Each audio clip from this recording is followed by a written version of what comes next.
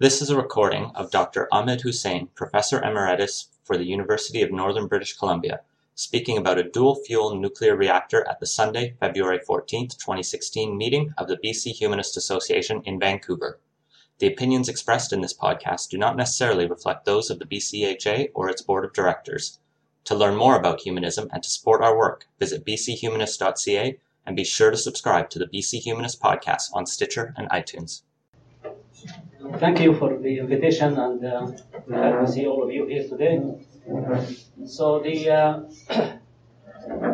goal really is to try to convince you that nuclear power is important and the way for the future. For the progress of human race, we need nuclear power. Right now, we are at a stage similar to the stage after the start of the Industrial Revolution, when coal was the main source of power, and the development needed much better source of power than coal. And once oil became the main source of power, it has higher density of energy than coal, then everything picked up. We have trains that can travel long distances, we have aeroplanes, cars, and everything else. But now we reach a sort of saturation with oil and fossil fuels. So in addition of the problems fossil fuels are causing to the environment, apart from climate change, whether you agree with it or not, that's another issue. But the pollution fossil fuels are causing is a serious problem. And it has to be stopped because of that. In addition to the fact that they cannot actually support the new phase of developments of human race. So I'm trying to convince you that we have a solution for the problems of nuclear power that is existing nowadays. It has lots of problems. It's not completely clean. It's much better than fossil fuels, but it has its own problems. So I'm going to show you the problems that current reactors has and why we should not really continue using them. And the alternative will be much, much better alternative than the current nuclear power. So what I'm going to talk about is show you the people involved in that project. And also, I'm having an introduction that talks to people who are not familiar with the terminology of energy and power. And my apology for those who are actually familiar with it. Bear with me for a few minutes. But it will be important for the people who are not familiar with it to actually know so that you can follow what I'm going to say later on. Next, we are going to give you an idea about the energy resources in Canada, all of it. And then the next one is to talk about the worldwide use of nuclear power, the current use of nuclear power, and then explain why we really need nuclear power. After that, I'll explain to you how nuclear reactors work in very simple terms, and the components of a nuclear reactor, the current ones, and then move to the new concept we are proposing. Okay, the people involved are actually a group of physicists and engineers, most of them, all of them actually in Germany, except me here in Canada. Some of them, Armin Hoek, for example, and Götze Rupprecht, these two people were working with me here at Triumph in some astrophysics research, and then they finished their tenure here and went back to Germany. During their stay here, we came up with this idea, and we have been developing together since then. So now there's a little bit about what is energy and what is power. So energy is measured in joules. This is a unit to measure amount of energy. Measured in joules or calories. Probably most of you are familiar with the calories. However, the calorie in the food is actually a kilo of these calories. 1,000 of these. So 1 calorie equals 4 joules, a little over 4 joules. And then to give you an idea of what is energy and What a joule is, it takes about 300 kilojoules to boil 1 kilogram of water. So if you have 1 kilogram of water, you want to boil it from room temperature to 100 degrees, you need to get the 300 kilojoules of energy. Okay? Now, you cannot, of course, get that energy immediately. You don't put the pot on the stove and water will boil. It will take some time for the water to boil. So if we assume that water will boil in 10 minutes, you put the pot on the stove and it will boil after 10 minutes, then in this case, the energy delivered at a rate of 500 joules per second, or that's a new unit of power, we call it 500 watts.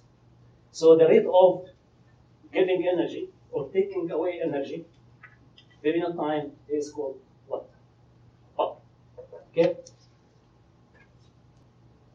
So the watt is a unit of power, or the rate of delivering energy, and electric power stations, say a power station that produces 1,000 megawatt, 1,000 million watts, it means that it produces or delivers 1,000 million joules every second. Every second. Okay? Or in scientific notation, it's 10 to the power 9 joules per second, or we can call that also 1 gigajoule per second. The joule is a very small amount of energy, really very small. So that power companies or electric companies use a bigger unit. That's the unit which you'll probably see in your electricity bill. It's called kilowatt hour, which is 3.6 megajoule, 3.6 million joules. Okay? So the electric company actually charges you per kilowatt hour. I'm not sure about the rate, 26 cents or something like that. So the total energy delivered by a 1,000 megawatt reactor or power station is enough to supply energy to about a medium-sized city. Not like Vancouver. Vancouver would require several 1,000 megawatt power stations. So 1,000 megawatt is a medium-sized city. On the average, now we are going to talk about consumption of electricity in Canada. On the average, Canadian households consume 40 gigajoules. Gigajoules is 1,000 million joules of electricity in 2011. This represents about 40% of the total energy needed by the household. 40% electricity and 60% of something else, heating and other stuff.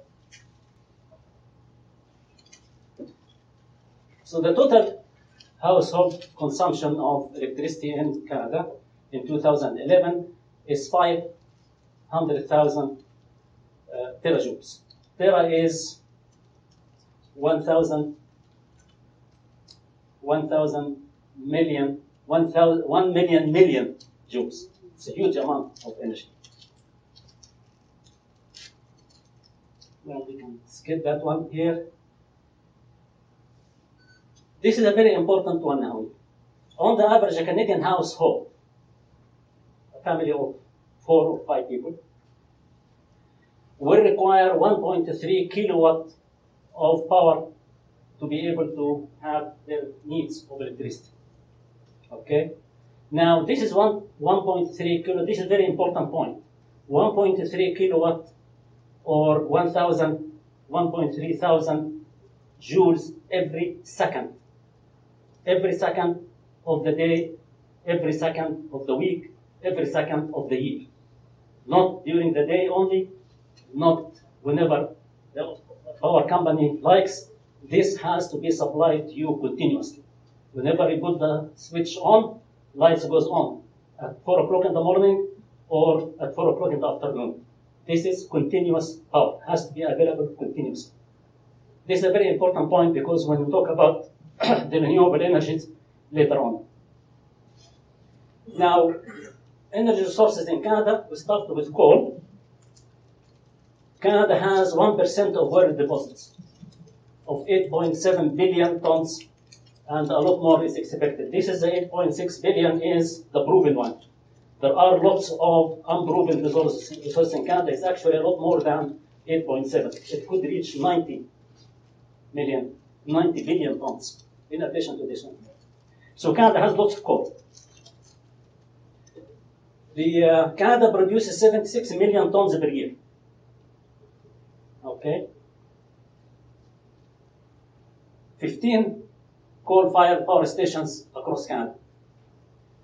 Oil. Third largest world deposits after Saudi Arabia and Venezuela. Canada is number 3. Canada has 172 billion barrels of oil.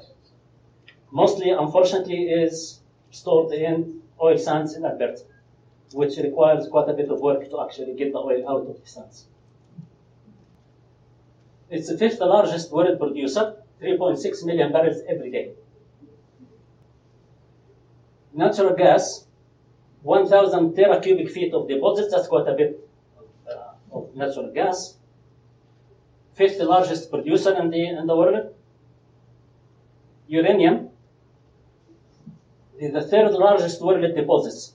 Canada has 8% of the world uranium, the non-world uranium. This is actually the strange thing about uranium, that the amount of uranium that you can use depends on the price of the uranium. Because at a certain price, it's the same like the oil sands. The oil sands require $30 to produce a barrel of oil. So if the price of oil is more than 30, then you can produce more, and you have more. If the price goes down, then you produce less because it's not economical. So uranium, the same thing. This 8% is at a price of roughly about $130 per kilogram. If the price goes up, then the amount of uranium available would be actually more. But right now, the current price is $130 per kilogram. It represents 80% of the world deposits. The amount is actually 485,000 tons at 100 kilogram, $100 per kilogram. Sorry, I said 130, this 100 kilograms, $100 per kilogram. So that's electricity use in Canada by resource. So we have seen all of these resources. So hydro, Canada produces the hydro produces 61% of the electricity in Canada. Coal is 11.8%. That's quite a bit, given how dirty coal is. Natural gas 9.3%, nuclear is 14.6%, and the rest take the rest of it. So the major ones are hydro, coal, and nuclear. Nuclear power in Canada is concentrated basically in the east, it's split between Quebec and one of the Maritimes, I don't remember which one. Yeah. So here is the change of electricity use since 1990 to 2011. So you can see the changes. Natural gas, it changed by 500%, over 500%. The diesel fuel and all of this group here just increased by 5.8%. Heavy oil, or heavy fuel oil, went down by 65%, which is a good thing, because this is also very dirty stuff. Coal went down by 7.1%, but still high, very high, because at 11% it's quite high. The hydro increased by 26.6%, nuclear increased by 28.4%, wood and other stuff went up by 43%, and the petroleum and all of this group of resources went up by over 600. Now, we'll talk about the worldwide use of nuclear power. As of June 2013, 31 countries worldwide are operating 440 nuclear reactors for electricity generation. All of these 440 reactors are running safely, no problems with them except what happened in Fukushima. This is the only accident that happens in these 440 reactors. What about Chernobyl? So that's past history. Chernobyl was an old one that was back in the 60s. Don't count it. Chernobyl with the worst nuclear incident ever. However, there will never be another Chernobyl because the design of that reactor was really bad. It was a very, very bad design to start with. And by the way, it was not really a nuclear problem that caused that incident. It was a graphite fire. That reactor was moderated by graphite, and the graphite caused fire. And the graphite fire is a very special kind of fire. You cannot distinguish it by water. They need special techniques to put it down. Apparently, the crew that went in at the beginning didn't have any experience in putting graphite fire. So the graphite fire that actually caused the problem, not the nuclear thing. But because there was no containment of the reactor, the radiation and the radioactive material spread all over the place. And the number of people died from Chernobyl actually is exaggerated quite a bit. We'll talk about that a little bit later. Worldwide, the nuclear power produces 17.1% of the world electricity in 2012. 15 countries actually produce at least 25% of their electricity using nuclear power. So it's not really a very rare use of nuclear power. It's quite spread. France, in particular, produces 70% of their electricity using nuclear power. This is the largest percentage in the whole world. Now, why we say nuclear power is good and important. So let us see now what is a good energy source. There are certain criteria for that. The first one is high energy density. We'll talk about this high energy density later on. But you need a source that has a small amount of it, contains quite a bit of energy. This is what energy density is. The second criteria is that this source, no source you can use it directly without spending some sort of energy. You cannot just take a source and use it right away. You will have to prepare it for use. So preparing it for use, you spend the energy. So you spend the energy in getting that resource to work, and then you get back energy. So you need that source to give you more energy than you put in. Otherwise, it will not be very good. So a source will require high return on energy invested. We call it ROE. We'll talk about these issues later on in details. That source, that good source, should be able to provide base load energy demand. Base load energy demand means minimum demand continuously, like the 1.3 kilowatt the household demands. It needs to be supplied continuously every second of the day and the week and the year and so on. Next is the source should provide minimum pollution and emission of greenhouse gases through the life cycle of the resource, not only during operation. Because the resource you need to extract it from the ground or from somewhere, prepare it, build a power station that uses it, and then use it, and then dismantle the power station after its half-life. Through this whole cycle, one would like to have minimum pollution and minimum greenhouse emission, not only during the operation, but from the beginning to the end. Also, we have the resource to be available for quite a bit of time. You don't want to use a resource that can last for a year. You need a resource that can last for a long time. Finally, it should be safe to produce and use. So now let us see those characteristics one by one for all energy resources available to us. The list here started from wood, coal, 3 kinds of coal, natural gas, crude oil, and then uranium in a nuclear reactor.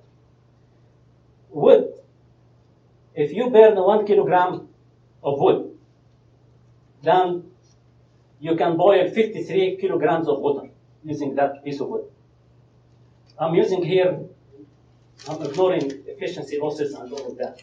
If you can use the whole energy produced by 1 kilogram of wood to boil water, then you can boil 53 kilograms. Brown coal, it's called lignite, has actually only 10 megajoules per kilogram, which means that this amount of energy can boil only 33 kilograms of water. Black coal, between 13 and 23, depends on the quality of it. 20 megajoules and can boil 77 kilograms based on the 23, the highest number. Black coal, which is the hard one, is quite larger. It has between 24 and 30 megajoules per kilogram, which means that at 30 megajoules per kilogram, you can boil 100 kilograms of water. Natural gas has 38 megajoules per cubic meter, can boil 127 kilograms of water. Crude oil, 45 to 46, 153 kilograms of water. Uranium, 500,000 megajoules per kilogram of uranium. This is the current reactors can do that. The reactors we are building nowadays can do this. This means that 1 kilogram of uranium converted and produced power will boil 1.6 million kilograms of water. So this is the density, the energy density of these various sources. So based on that, we need the good or high energy density, nuclear power is the best choice. Now, how about the renewables, wind and solar? Wind energy, if you have a turbine that is rotating at a speed of 45 kilometers per hour, then that turbine will produce 1 kilowatt, which is what is required by one household. But in this case, the turbine area has to be about a meter square meter. Okay? But if the speed drops from 45 kilometers to say 14 kilometers per hour, then to produce 1 kilowatt, you need a turbine that is 32 square meters. So you can see the problem here, that if you don't have very high speed of wind, the amount of power coming from that windmills is really insignificant. Because you are not going to build a turbine that has 32 square meters of area. That's going to be huge. This is solar PV. This is the solar panels. PV stands for photovoltaic. Now, if you have a solar panel that is perpendicular to the sun's rays at noon, with sun directly overhead, then 1 square meter of this kind of solar panel under these conditions will produce 1 kilowatt.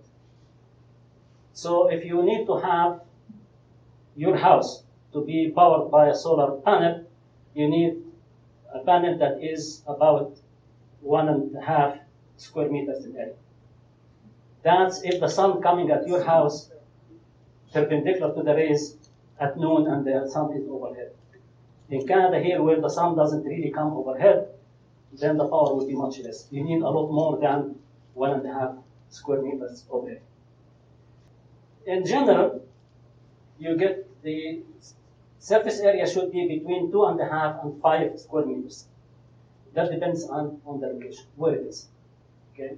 Problem also here is that the solar energy is coming only during the day, during a sunny day.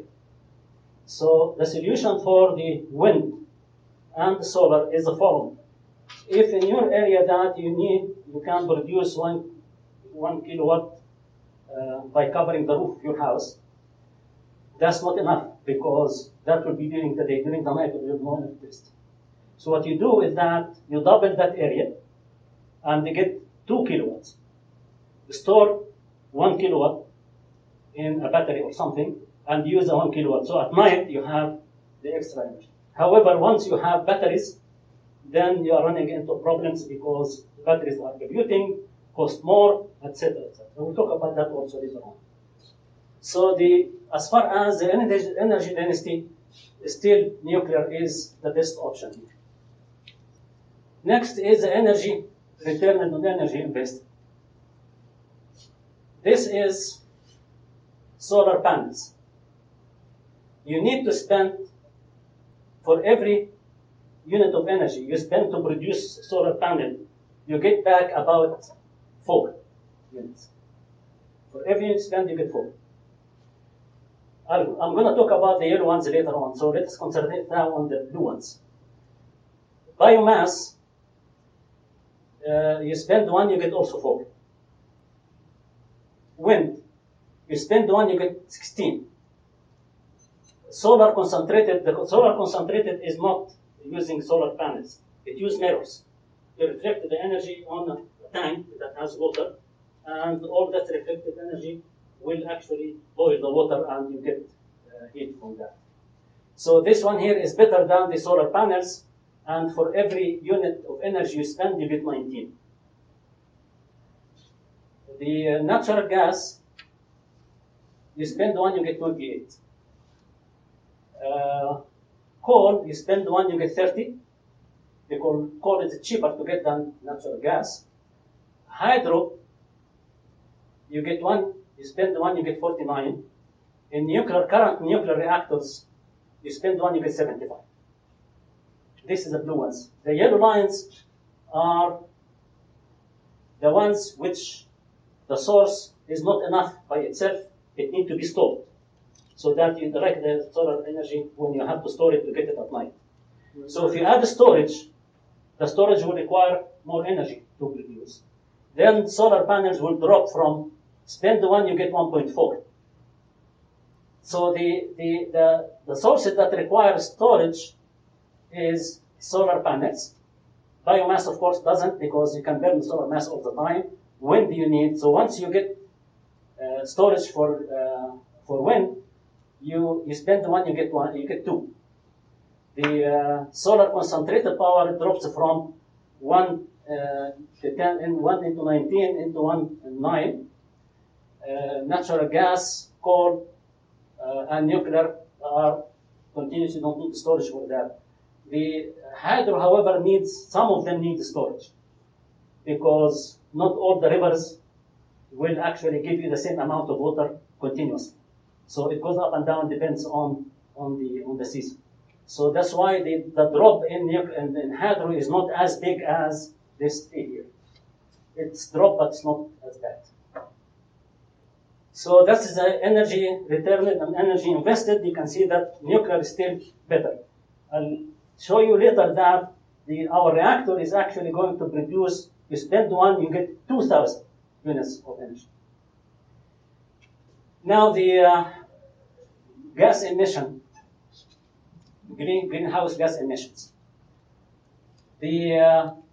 All of these sources here, this is the mean amount, the average amount of gas emission produced. This is a low amount and this is a high amount. The lignite is the worst, produces 1,000. This is the unit here is gram of carbon dioxide equivalent.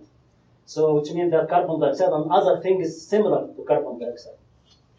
So you get 1,000 grams of carbon dioxide equivalent per kilowatt hour produced by lignite.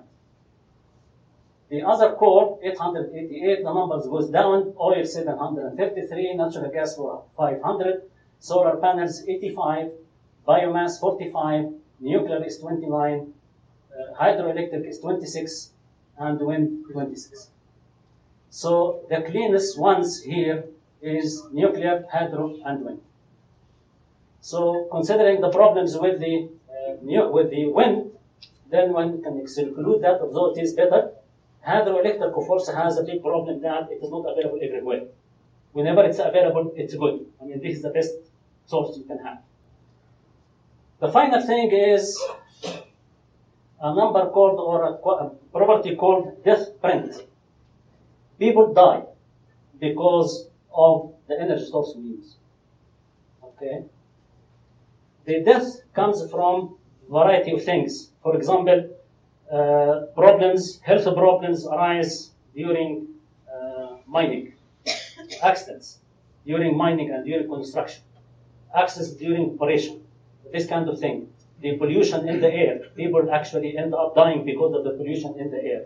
The climate change might also cause some death too. So there is an estimate of how many people die per terakilowatt hour. This is a very large number, so this number is not really as bad as it looks, but still, relatively speaking, they are the same. So coal, global average of coal all over the world, 170,000 people. And the coal represents 50% of the global electricity. The coal in China is 280,000. And China uses 75% of electricity, produces 75% of electricity using coal. United States is 15,000 and uses 44% of its electricity from coal. Now the reason this drop here, between here, and here, is that the United States has strict rules on using coal. So these rules actually clean the coal a little bit, and as a result, the number of people dying from using the coal used in the United States is much less than in China and the worldwide. Oil, 36,000. Natural gas is 4,000. Biomass or biofuel, 24,000, with 21% of the global electricity. Solar is 440. Wind, 150. Hydro is actually large because accidents during construction of dams happen and large number of people die. And other problem is that if the dam collapses, you can get large number of people die. So that's why the number is quite large. But the problem is that with this one here, this is if you average it over the life of the dam, which can be 100 years, then the number will become much less. During operation, very few people will die because of the dams. Nuclear, the global average of nuclear is 90 people per the same amount of power. And nuclear represents 17% of the global electricity, and that includes Chernobyl and Fukushima. Fukushima has 0 deaths. I'm just putting it in there to make sure that you know that Fukushima is included in this number. The other major accident that happened in Masjid, the 3 Miles Island, nobody dies from 3 Miles Island. Okay, now the life expectancy. How long a resource will last? Natural gas, the world reserves of natural gas is this large amount of cubic meters. And the consumption is this. You divide this by this, in 2000, so these numbers are 2011, you find out that the total amount of years that natural gas will be available at the consumption rate of 2011 is 56 years. So within 56 years, if no new resources of natural gas is going to discover, 56 years, the natural gas is gone. Same thing with oil. The world has 1.47 into the 12 billion barrels.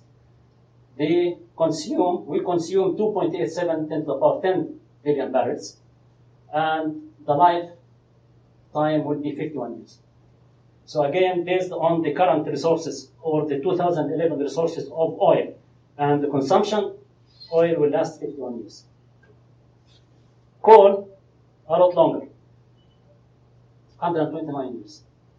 But I think if we rely on coal, we'll probably all die before coal lasts. Uranium. This is a bit complex table here. Current reactors use only 0.7% of the uranium, less than 1% of the uranium. You put 1 ton of uranium in the reactor, it burns only 70 kilograms. Okay? So this is really a very inefficient use of uranium. However,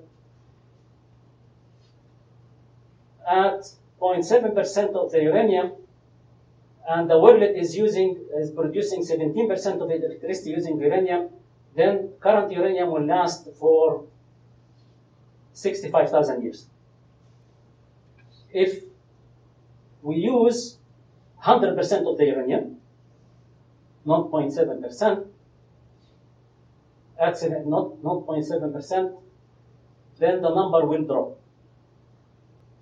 Sorry, no, this is the consumption. Sorry, the consumption. This is the consumption. We are consuming 65,000 tons at 0.7% of the uranium. At 100% of the uranium, we will be consuming 455 kilograms of tons. Sorry, tons. Now the lifetime of the 0.7 is 82 years. If we use 100%, because we are consuming less now, this will last about 11,000 years. If the world turns completely into 100% nuclear, then the consumption at 0.7% will be this number here. At 100% will be smaller, of course, the factor of 100. And then the uranium will last only, the 0.7% last only for 15.9 years. And at 100%, it will last 2,000 years. All of these numbers are based on, in 2011, based on $130 per kilogram. So you can see now that nuclear reactors are actually much better in all categories than any other source. All categories, without exception. So the advantage also that nuclear reactors emit no greenhouse gases or radioactivity into the atmosphere during operation. None. Zero. The 1,000 megawatt reactor, current one, produces solid waste. It's a solid waste, 1 cubic meter per year. 1 cubic meter. The nuclear waste from current reactor is highly radioactive. It's very, very highly radioactive. And lives for a very long time. You need to store it for thousands of years. This is the main problem with current reactors. It also accumulates quite a bit of weapons-grade material, like plutonium and other stuff that can be used for building nuclear weapons. Fossil fuels, however, emits tons of carbon dioxide gas, or greenhouse gases, during operation every year. Tons. Goes up. And is not contained, it's spread all over the world. The solid waste from the reactors is 1 cubic meter solid. You put it somewhere, it stays there. It doesn't go anywhere. But the carbon dioxide and the greenhouse gases is spread all over the atmosphere, all over the world. It doesn't matter where you produce it. Coal actually emits, in addition of carbon dioxide and other greenhouse gases, it also puts in the atmosphere radioactive materials. Because natural radioactive materials like radium and radon does exist underground with the coal. You take it out, you burn the coal, these gases will go out into the atmosphere. So the coal produces more radioactivity in the atmosphere than nuclear power. Now, how a nuclear reactor works? So a nuclear reactor works on so-called fission, uranium or heavy elements fission, splitting of the nucleus of a certain element. There are two kinds of fission: spontaneous fission and neutron-induced fission. For those of you who are not familiar again with the structure of matter, every matter is composed of atoms or molecules. The atom has two parts: the nucleus inside, very small, very tiny, and the electrons outside. Electrons determine the chemical properties of the atom. The nucleus inside determines its nuclear properties. The nucleus is simply composed of two particles: protons, which are positively charged, and neutrons that have no charge. Okay? So let us see what happens with that. If you look at a uranium nucleus has 92 protons and 235 neutrons and the protons. Okay? So this looks like a uranium nucleus. If you look at it for a long time, then you will find that this nucleus is going to split into two pieces by itself. That's what we call spontaneous fission. So it splits like that.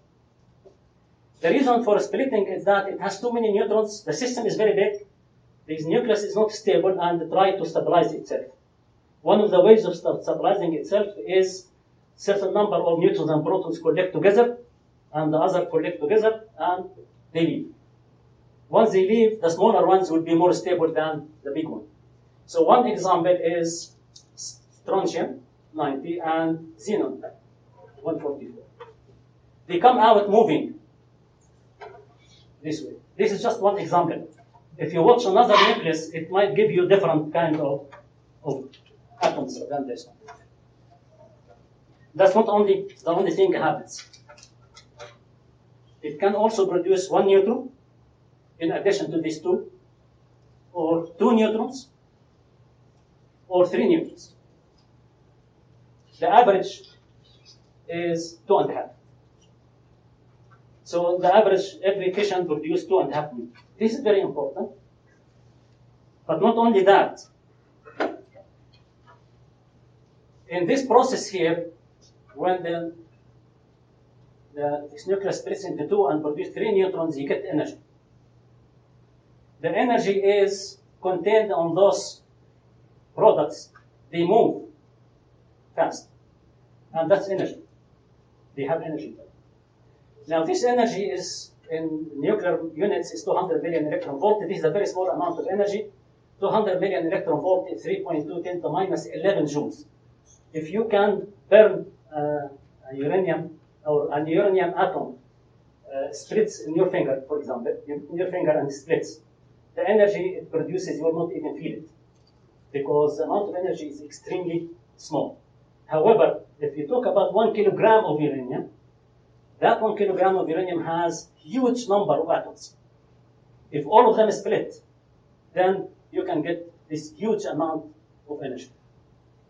So even though every nucleus will give you a tiny amount of energy, but if you have, because you have huge number of atoms in 1 kilogram, you get large amount of energy. This is a spontaneous fission. There is another kind of fission is that you take a nucleus like this and bombard it with a neutron. Shoot a neutron at it. The neutron go inside, disturbs the nucleus, and there will be disturbance. The nucleus will look like something like this because of the disturbance. And eventually it's going to split. Once it splits, it's the same like the previous one. You have two pieces, and 1 or 2 or 3 neutrons, 2.5 of that. The same process. The first one, it happens by itself, but it's very, very rare. This one here, you can control it because you put a neutron in, you get the fission. No neutron, no fission. The same amount of energy will be produced. Okay, this is the process that's being used in a nuclear reactor. Now, how the reactor works? The reactor works on the so-called fission chain reaction. You get one neutron, hits one uranium nucleus, and then it will fission. You get two fragments, two atoms, and maybe 3 neutrons. Sometimes 3, sometimes 2, sometimes 1. Depends. So in this case here, I put 3. If 2 of these 3 is going to produce to fission 2 other uranium atoms, then you'll end up now with probably here 2, and here is 3, this one and this one and this one. Now, if these 2 proceed to produce new fission and these 2, then we're going to have the following situation. Now, I'm starting with 1 neutron here, get 2 here, 4 here, 8 here. Then one more process, you get 16. So 1, 2, 4, 8, 16. If we continue, the next step will be 32 and 64, 128, and so on. This process goes in extremely fast. So if you have 1 kilogram of uranium, shoot 1 neutron at it, you can end up fissioning all the atoms inside that 1 kilogram in a matter of a fraction of a second. Okay, that's when you get a nuclear bomb. That's what they do with the nuclear bomb. They let this process go. to consume the whole amount. They put about 5 kilograms in a nuclear bomb, so you can imagine 5 kilograms, all fissioned in a fraction of a second, a huge amount of energy come out in a short period of time. That's where the destructive power comes from. However, if you control this process and make it go slow, then the energy can be useful in this case. So this is what happens in nuclear reactors. You use the same process, but control. How do you control? Here is a simple picture of a nuclear reactor. A vessel, say a cylinder, and the cylinder will have water in it. And two kinds of rods. The blue rods and this orange rods. When they are in the water, they look different. Now the blue rods are uranium rods. Okay? The orange rods, they call them control rods. These control rods, they are made of a material that absorbs huge number of neutrons. You put them in, they eat the neutrons, vanish. So what happens is that they push all of these rods all the way up outside of the reactor core and let the reaction go. Once you reach the amount of power you want, then you start dropping the rods in, such that not 2 neutrons will cause a fission, only 1 neutron will cause a fission from that point on. So the power will be coming out steady. That's how a nuclear reactor works. If you want to stop the reactors, then you drop all of these control rods all the way down. They absorb all the neutrons and the fission will stop. Okay? Why do you have water in here? The reason for the water here is that the neutrons produced by the fission are moving very fast. And this is not good for fission. So they need to slow them down. So they use water to slow them down before they can go to produce a fission. So the water here is called the moderator. So if you look from the top, you see the fuel rods, the blue ones, the control rods, the orange ones, and the water is the moderator. A real reactor might look something like this. Here you have the reactor core itself. Here is the uranium rods. These are the control rods, and it's contained in a container. And this is the water here. The fission will take place. The water will become hot, very hot. Then you need to cool it. So that core of the reactor here is sitting in a tank of water again. So the heat will come out from this water here to this water here. That water will boil and then come out in here, get cooled, and then put back again in here to keep cooling the reactor. So the energy produced here is transferred into this tank here. Now, this tank here, the water here will actually boil, become steam. You let the steam come out into turbine to produce electricity. So the steam will be, say, something like 200, 300 degrees. It goes in to produce electricity and cool down to, say, 100 degrees. It's still very hot. So you put it in here, you get the water from a lake or a river or an ocean to cool it down. And the water will go back to the source, the river or the lake out from here. And the cold water will go back in here to be boiled again and produce electricity and so on. Now there are problems here. First problem is that water boils at 100 degrees. At 100 degrees, the heat transfer from here to here will be very inefficient. Very, very inefficient. So only small fraction of the heat in here will be transferred to here. So to make the transfer of heat better, then you prevent the water from boiling at 100 degrees. What do? You increase the pressure. So if you raise the pressure up, then water will boil at, say, 300 degrees. So what they do is that they keep the water here under very, very high pressure, right? Something like between 150 and 170 atmospheric pressure. This is extremely high pressure. Now, under this high pressure, if this tank here is not strong, it will explode. So you have to make a very, very strong something like maybe 6 inches of steel to be able to sustain this 170 atmospheric pressures. This tank also has to be the same thing, because again here, you don't want the water to boil here. Here it's okay because the water here needs to be boiled, and the heat will go into the steam. So the cost of building this and this is extremely high. This one, the cost of building this reactor is very high because of that. In addition, you have this container here that if something goes wrong in here, all of this radioactivity and all of this stuff will be staying inside. That's another container outside that probably made of concrete, half a meter of concrete or something like that. So that if something goes wrong in the reactor, everything will stay inside, nothing goes outside. So this is the first problem, that the cost. Second is that this material here will have this fission fragments. Those are highly radioactive. They are staying in there. They don't go anywhere. So at the end of the life of these rods, they are extremely radioactive. And you have to take them out, stop the reactor, take them out, and put fresh ones in. And the fresh ones will work for a year or two, become very highly radioactive, take them out, and put new ones, and so on. This is a serious problem. The other problem here is that this fission here happens with the uranium-235, which is only 0.7% of the total amount of uranium.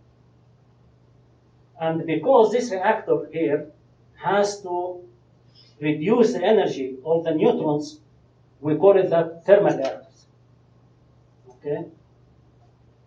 So adding that moderator here to reduce the energy of the neutrons is another complication of this design. This kind of design is called the pressurized water reactor. What they can do is a pressurized water reactor. Okay? You need to have a high pressure for the water. The other problems here is that the number of neutrons produced per fission is 2.5 only. Not, there are other designs, like our design will actually produce a lot more than that. We will produce about 6 or 7 neutrons per every fission. So this 2.5 neutrons per fission is not enough to actually sustain the fission reaction, the chain reaction, so that uranium has to be enriched, which means that you basically go through a process where you basically increase the amount of 235 in a normal kilogram of uranium to something like 3 to 5%. You basically take 238 out and leave the 235. This process is a very complicated process, and it's very, very expensive. So the fuel has to be enriched to between 3 and 5% until to be used in nuclear reactor. Can do, however, use natural uranium the way it is, but they compensate for the lack of neutrons using heavy water. That's the trick they are using to use. But heavy water has its own problems too. The extensive and expensive infrastructure for the enrichment and produced these heavy elements, and these heavy elements have very long half-life. And some of them, like plutonium, can be used in nuclear weapons. High pressure requires special materials. Low operating temperature, even at 300 degrees, still the heat transfer is not very efficient. We'll use solid fuel, control rods.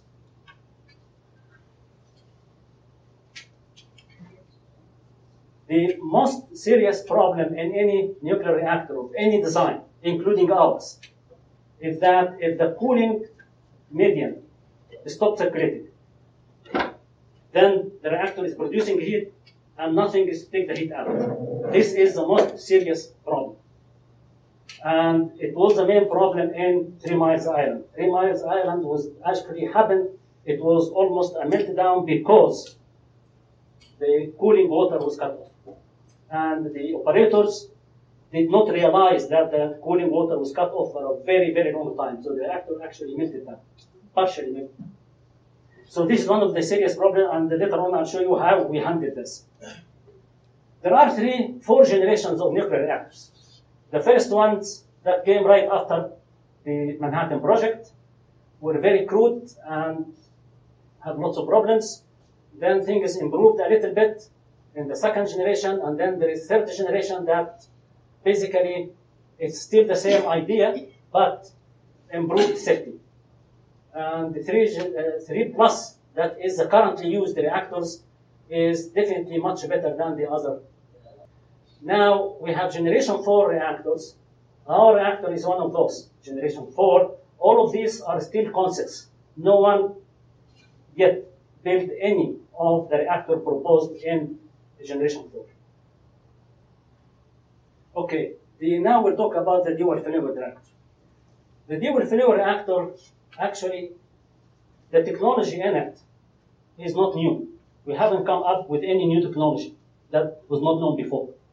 We are using technologies that actually have been proven into this kind of reactor. This one here is called the molten salt reactor experiment. This is a lead-cooled fast reactor, and this is a very high temperature reactor. We have taken elements from this, and this, put it together to produce a much better reactor than the existing ones.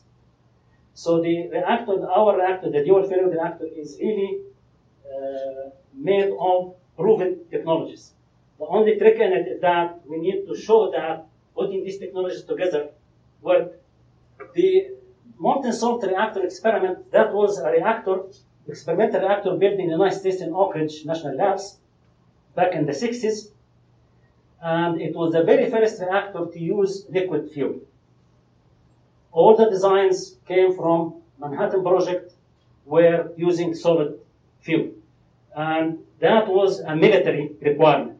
The military required that all reactors have solid fuel because they accumulate plutonium in them, so they can take the rods, extract the plutonium, and use it in building the bombs. So this military requirement actually spread into the civilian reactors as well. So that reactor back in the 60s was the very first reactor to use liquid fuel. However, it has liquid fuel and also used to cool the reactor. So combining both of them together. So as a fuel and a coolant. As a result, that fuel became very anyway. This molten salt reactor experiment ran for 4 years, and then they shut it down.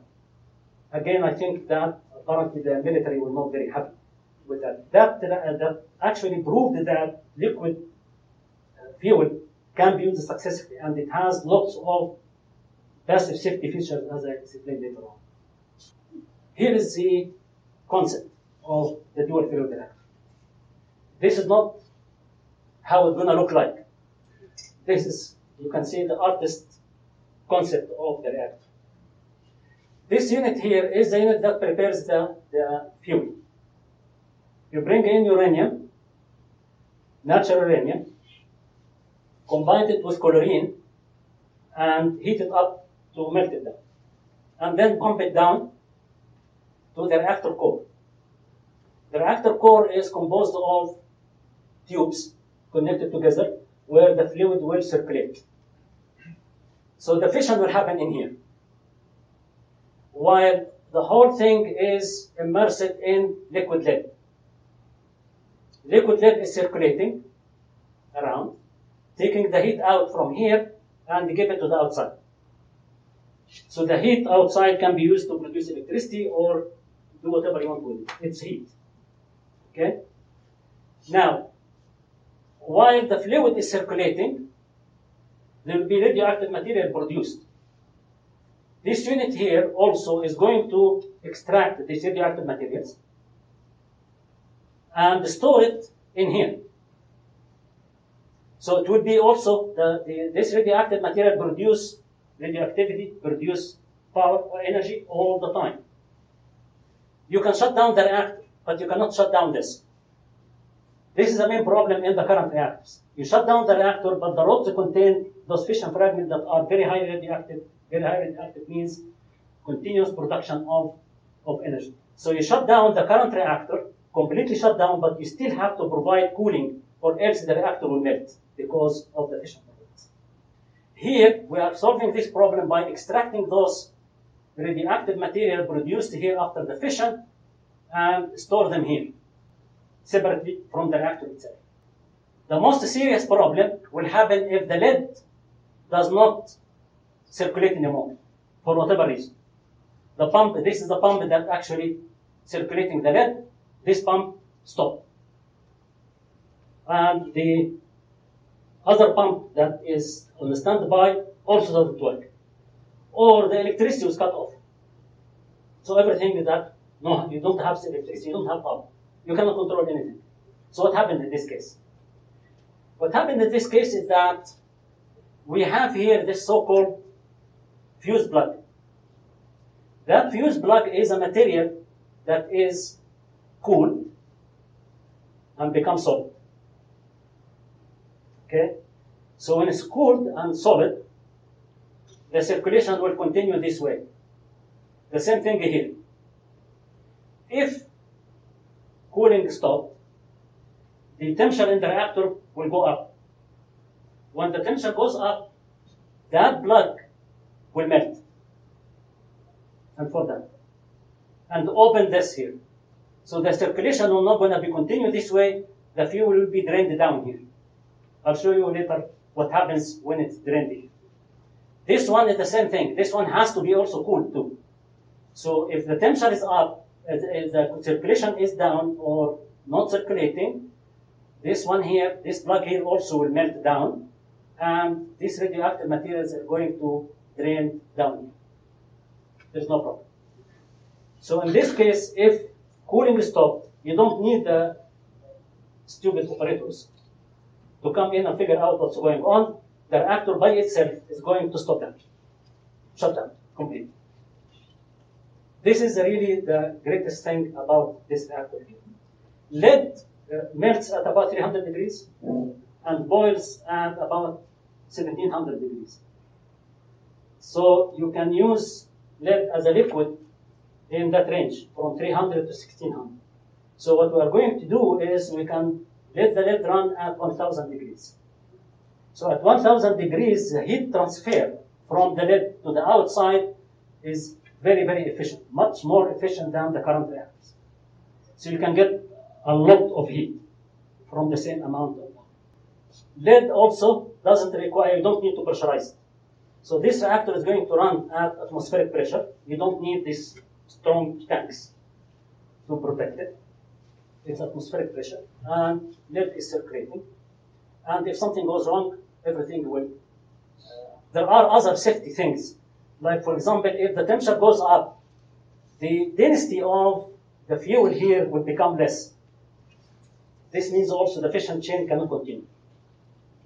And the lead also, when it's hot, it also helps actually shutting down the reactor. So there's not only this safety plugs here, but also the properties, the chemical properties or the heat properties of the fluid, the fuel, and the lead will actually help the reactor to shut down.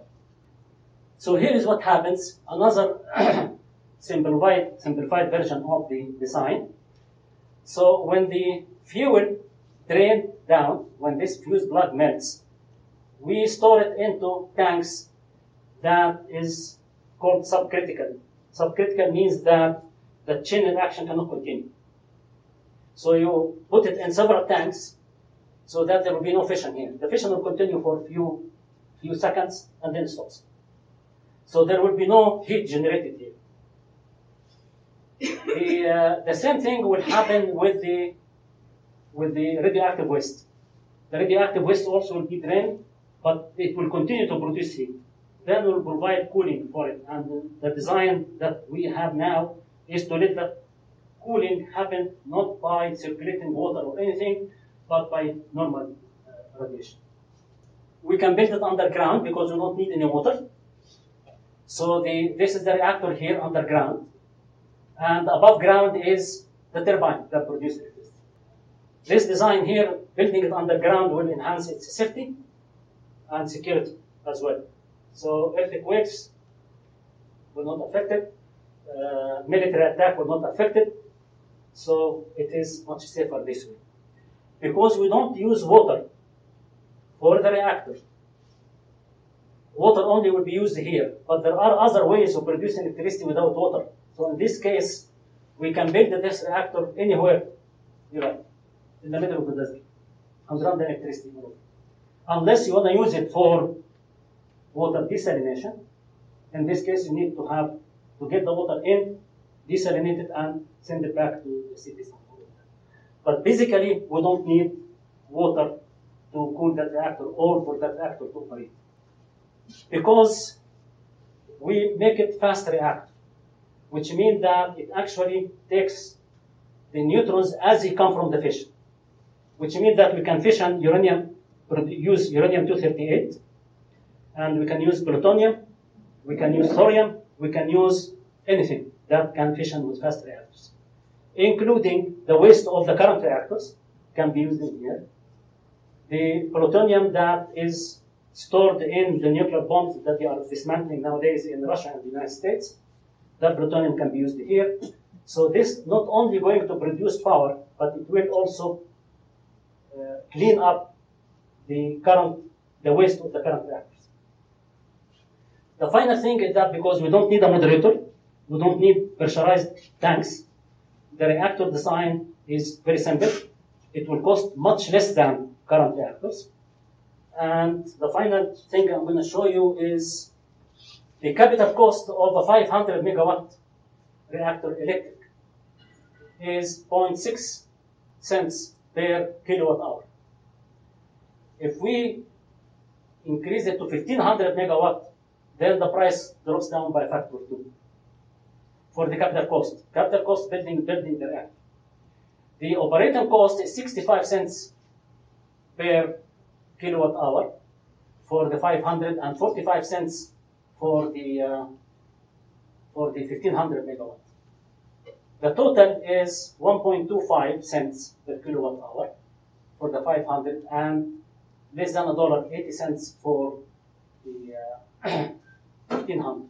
If you take the ratio of the cost of the dual fluid reactor to the pressurized water reactor at 500 megawatts, it's a third.